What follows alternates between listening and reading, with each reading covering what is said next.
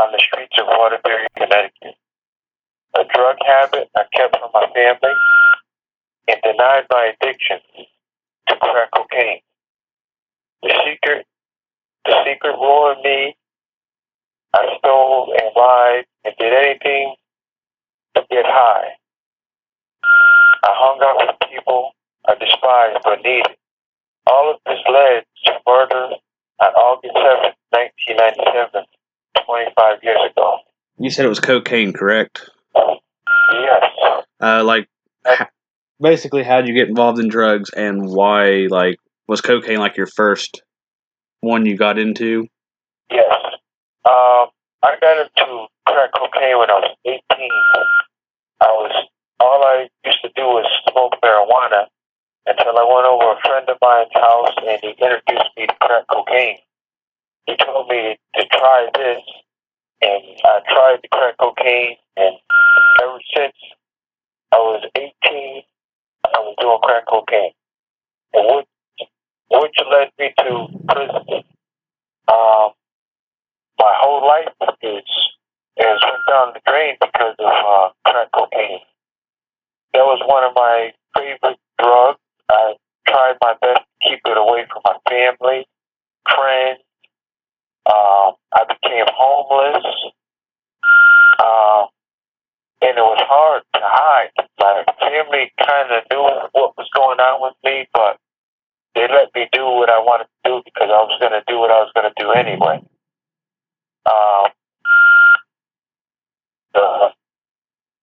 It led me up to even to murder somebody on August 1997, which I would have never done if I was not on crack cocaine. I'm trying to think.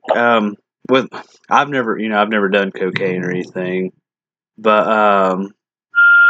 like, how much does that go for out on the street back? I know it's probably changed since now, but how much does that go on the street back then?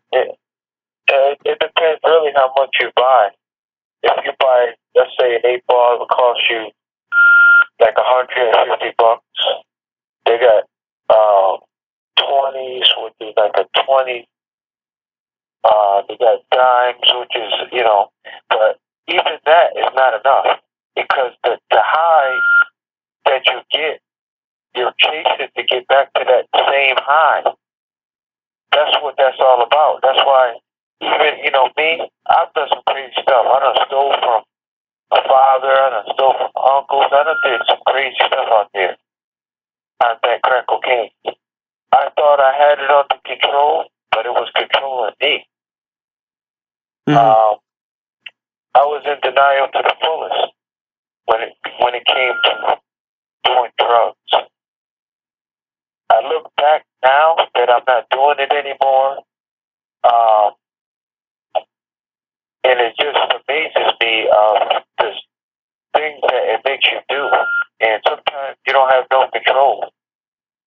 I'm not blaming it on the drug why I'm locked up because I was a big part of it. And I obviously did the murder, but crack cocaine is what led me to do what I did.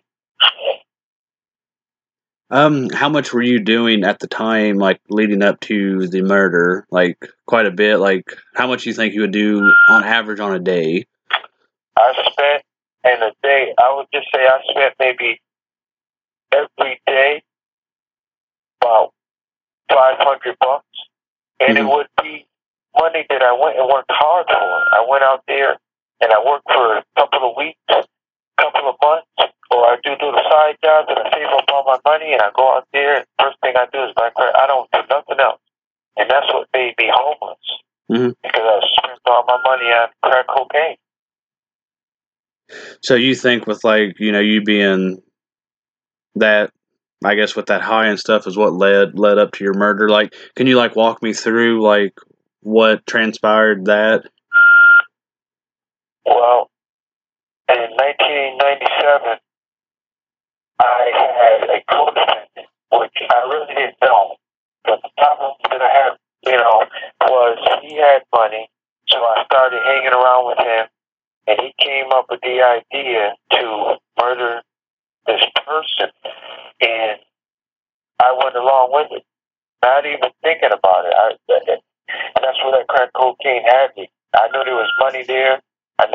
had money, so I went and committed the murder just to get money, just to get high. And just to think about after it was all done, it wasn't worth. Yeah, very very understandable. Was the murder basically over like money for more drugs or for drugs itself? Yeah, it was money for more drugs to go out and get high. That was what the murder was. And I want to make it clear that I'm not blaming anybody, not even my co-defendant. I, the one that went and did what I did. I'm paying for what I did. I still think about that person I killed. I have sympathy for that person I killed because that person shouldn't have got what they got at all, period. Mm-hmm. Trying to think, like what, like during and like after, like, well, were you on cocaine like during the murder as well, like when it was taking place? Yes, that's what I was on. Cocaine. I was drunk, and that was, part of it as well. Because I didn't have a care in the world when you're like that. You just do stuff, and then you don't think about it. You think about it later. I was not thinking about anything. Okay, regardless to what the paper says or what people say, I wasn't in my right state of mind. Okay, so kind of like you said, your co-defendant had mentioned about murdering someone, so you kind of, like you said, was already on, so you're like not thinking about it, and then during and all that.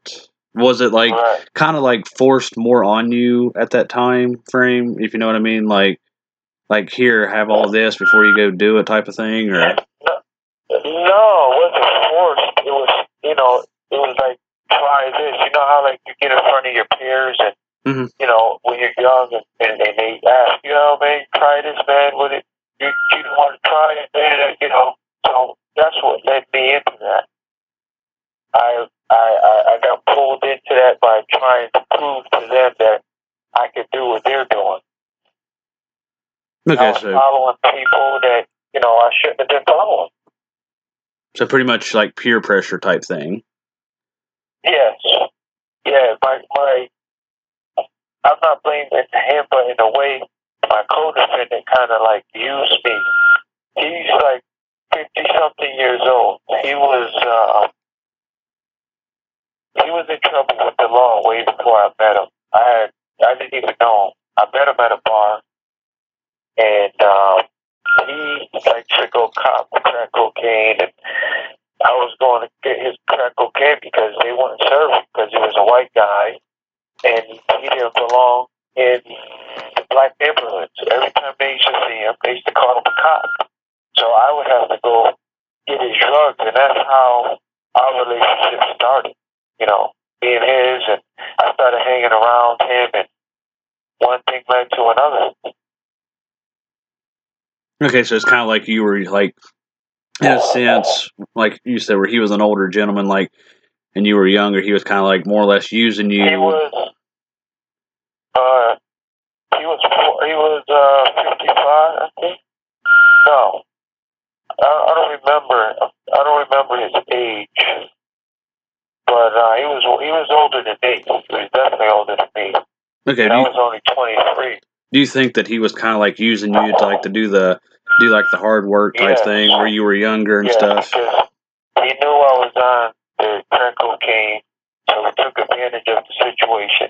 I didn't even know what was going on really, but afterwards I think back and I was like, this guy actually used me to kill somebody that I shouldn't have killed. It's sad. You actually do see that a lot. You get somebody that's. Would you consider yourself, well, with being on cocaine and stuff? Do you consider like, if it wasn't for that, do you think you're a strong-minded person back then that you would have been like able to see through through his bullshit type stuff? Yeah, if I wasn't doing crack cocaine, definitely, I would have definitely seen that. Okay, because like I was saying, you kind of see that a lot. Like, not saying you're weak-minded, but like with the drugs would make you weak-minded, and people seem to do that to, overpower somebody, get them on their same wavelength, and be like, hey, let's go do this, rob a bank, or kill this person for money, and all that. And then, which he was actually 54. Okay. He was 54. Yes. Okay. Do you think that he felt that you were going to get all the heat of? He felt like I was going to get the whole charge. Period. Everything was going to fall on me. Okay, so he didn't know. He didn't know that I went to when I went to the police station. I copped out to it because I did it. I'm not going to sit there and say I didn't do it. I copped out to it. Okay. And, so kind of like we were saying, like used you for a crime and hoping that you would get the fall for it and be like scot free. Right. Yeah. Okay. Right. And the other thing was he was trying to get the insurance policy. Because it was his mother. So that's what another thing that was all about.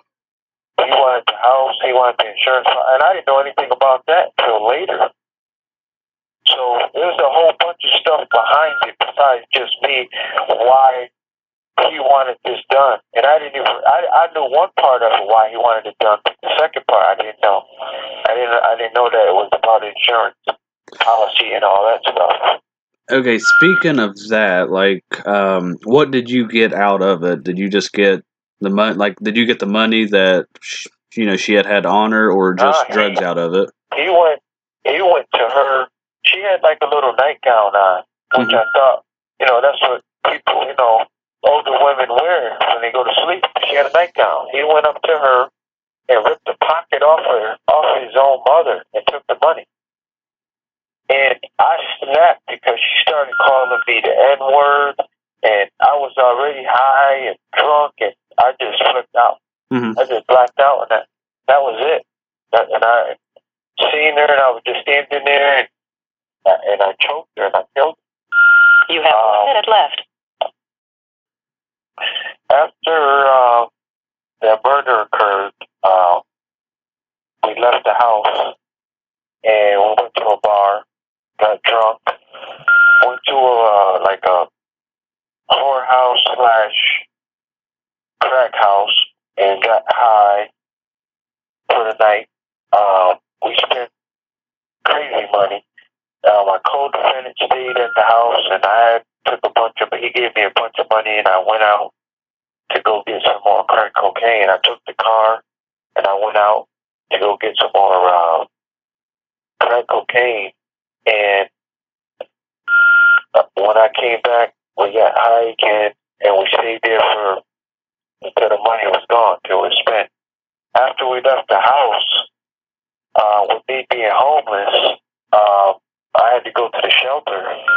So I was staying at the shelter, and he went his way. Matter of fact, he went back to his mother's house. He stayed the night in the house because he told me that I'm going to go back to the house and call me tomorrow morning. So the next day, I come out of that day, I tried to call him, and nobody wanted to answer the phone. So I was like, what's going on? So I went up there myself. I walked up to the scene, and I seen a crime scene truck. I seen the news reporters, and I walked right past the scene. Believe it or not, I walked right down the street, right past the scene. And I went to the shelter. And I was like, man, these people know. He said he was going to report the person was dead when he got up, and blah, blah, blah. So he was at the house. So I stayed in the shelter that night. That night, I walked to the shelter, took a shower. I was getting ready to go lay down. Next thing I know, the police showed up. They said, the police want to talk to you. They came down there and got me, took me from there, and brought me to the police station. And that's where my journey began. I went to court. I got sentenced to 46 years. I done did now 25 off 46. Got to do 21 21 more of my time. And it's been a struggle because I've been doing it by myself most of the time, and it was hard because I didn't have anybody. But I got people now, a little bit of people now in my life. Now that I'm about more than halfway into this thing, trying to get it done. But I can use all the support I get at this point. Mm-hmm. To do that journey by yourself, 25 years, that was tough. I don't know how I did it. People ask me, how do you do it? How do you stay sane and do it for 25 years and deal with this situation? And sometimes you just got to block it out. Sometimes it comes back and you can't block it out. That wall you're trying to put up, you just can't. Sometimes that wall falls and reality sets in, and then you start going through stuff. Thinking people don't care about you, nobody wants to talk to you, and it's just crazy. Even right now, Mm-hmm. I would like people in my life, but it's hard to even try to talk to people when you've been isolated so long without talking to people for 25 years. I've talked to a little bit of my family, but even talking to them is kind of hard because I really don't know them like I should. To me, they're almost like strangers because most of them grew up without me, so I can't. I'm talking to them like I would talk to anybody else because I know them, their family, but I really don't know them like I should. Mm-hmm. And that's what the drugs did. It took me away from the stuff I need to know or I need to love, and I can't. Going back a little bit, when you said that they had, like, the police had came to the shelter, so you think your co-defendant kind of like ratted you out on the whole thing, and that's why you were like targeted right then and there? Because I'm assuming, like, the way you talked, it was like the next day, basically. Of course. He told the police, where I was at, what happened, and I was involved in this and that. So when I got to the police station, they already knew the story. They just wanted to confirm it from me, from what I said. Mm-hmm. And they didn't question me about what you're saying is not true because this guy, no, it matched up exactly the way he said it. He thought by going ahead of me and telling them the story, they didn't even know who I was. They told me, look, we didn't even know you were involved until he said something. So we had to come and get you. But he tried to go down there and get a deal, and he got one less year than I got. He got 45 years, I got 46. And by the time he got out, he would have been 100 years old. He would have never made it out. Mm-hmm. He died anyway. He died here, as a matter of fact. So he got his redemption or whatever you want to call it. What did what is it? But what I was going to ask, like, what was going through your mind though when like the police showed up and stuff? Like, did you know like it was already going down, basically? Yeah, I already knew when they came and got me. I already knew what it was about. I didn't even put up a fight because I already knew why we were there. So it's kind of surrendered. Yeah, I surrendered. I didn't fight with him or nothing. I just went. It took me, and it took me, and that was that. With you being on, drugs and stuff, did you basically kind of had to like quit cold turkey, right? With like how, because I'm sure you, I'd say that would be rough. I had to sweat. So I was going through. It was just like you go to a detox, and they don't treat you here like that. I don't care what you're on. You just got to quit cold turkey, and it was tough. Especially when nobody's there. You didn't have no family, nobody. If I was to die because I was withdrawing or whatever the case may be, nobody would care. At that point, nobody cared. Even the people here, they don't know me. I'm just another person. Yeah, and that really hurt. that really hurt me because I didn't have no family, no nothing. Yeah, being 23, like that's, a life changing because, you're still very, very young. Well, even your age now, you're still Right. considered young. And like you said, you Right. served 20. Right. Like I just turned 33 this past Saturday, and that means I was 8 years old when you had went to prison. So you served most of your time. Wow. Why, Yeah. most of my life. That, like looking back, do you think the times went by quick? I know people always say time flies, but how is it in To be there? honest with you, it went. I mean, at first it was kind of rough because I had some issues with my case, and I was going through stuff in jail. People were giving me a hard time. So I want to say the first 10 years was kind of rough. But once I got past the first 10 years and started figuring everything out, then it was smooth after that. But time, I'm not paying attention to it. It's been flying, though. To be honest with you, it's been going. So it's kind of like basically like anything else. Once you get a routine down, you're good to go, and Yeah, it helps. yeah. You just gotta set your mind, to stay busy and do something. Because if you don't, you go crazy. I'm telling you. But there's not a lot to do. There's really not a lot to do. You do the same thing every day. Same thing.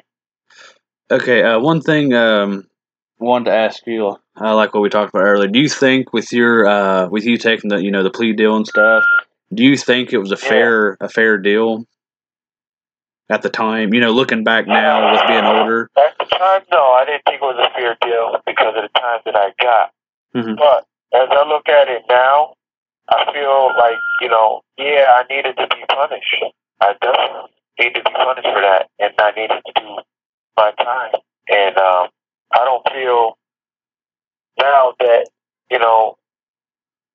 I didn't deserve it because I did, but I believe it was too much time that they gave me. I've learned my lesson now. I've been in 25 years. If I didn't learn for 25 years, then there's something wrong with me. Oh yeah. Also, as well, when I wanted to add, crap, sorry, just kind of lost a train of thought. But where you had mentioned the first interview that we done, where you said that you're surprised you didn't die on the streets. Do you, in a weird way, do you think that this, in a way, saved you from possibly dying out on the street? Oh yeah, oh definitely. This was the best thing, honestly, that happened. If it didn't, I'm telling you, if this didn't happen to me, I would have been dead. There's no doubt about it. There's no doubt in my mind. I would have been dead. They would have been looking at me in their obituary. Yeah, I've always read stuff with in the drug world and things, and being out in the street, that you're lucky to make it to 30, and that's pushing right? it. And I'm lucky. I'm lucky. This place kind of, saved me. In a way, it did some justice for me. It helped me out to stay off the street and not be killed, but at the same time, it's struggling. It's not easy as people think at all. But I'm going to address the people with the information now. Okay. If anyone would like to get in touch with me, they can find me on Facebook. But if you want to contact me directly in prison, go to SecuresTech.net and sign up for messaging, which is like email. I have a tablet in my cell and can respond every day. My name is Earl Gladding, and my inmate number is 234652. You can also write me a letter at McDougal CI, 1153 East Street South, Suffield, Connecticut, 06080. If you want, I can even call you. Thank you. I forgot to ask you too on the first part we were mentioning about the overseas thing, where you said you were good with Facebook. Whoever runs your Facebook, do they just send you the message or something? Yeah, on my Facebook page, there's a picture up there, and I will get the message. I have somebody that keeps track of my Facebook page. So if something goes up there, she's gonna direct you to me. Okay. So if she says, well, you got to write him, or this is his address, take the address and just go with it, because I'm not out there. She just keeping track of it.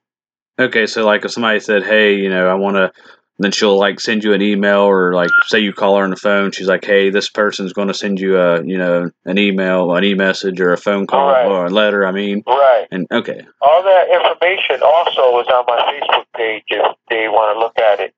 I have all that stuff up there if they want to contact me too.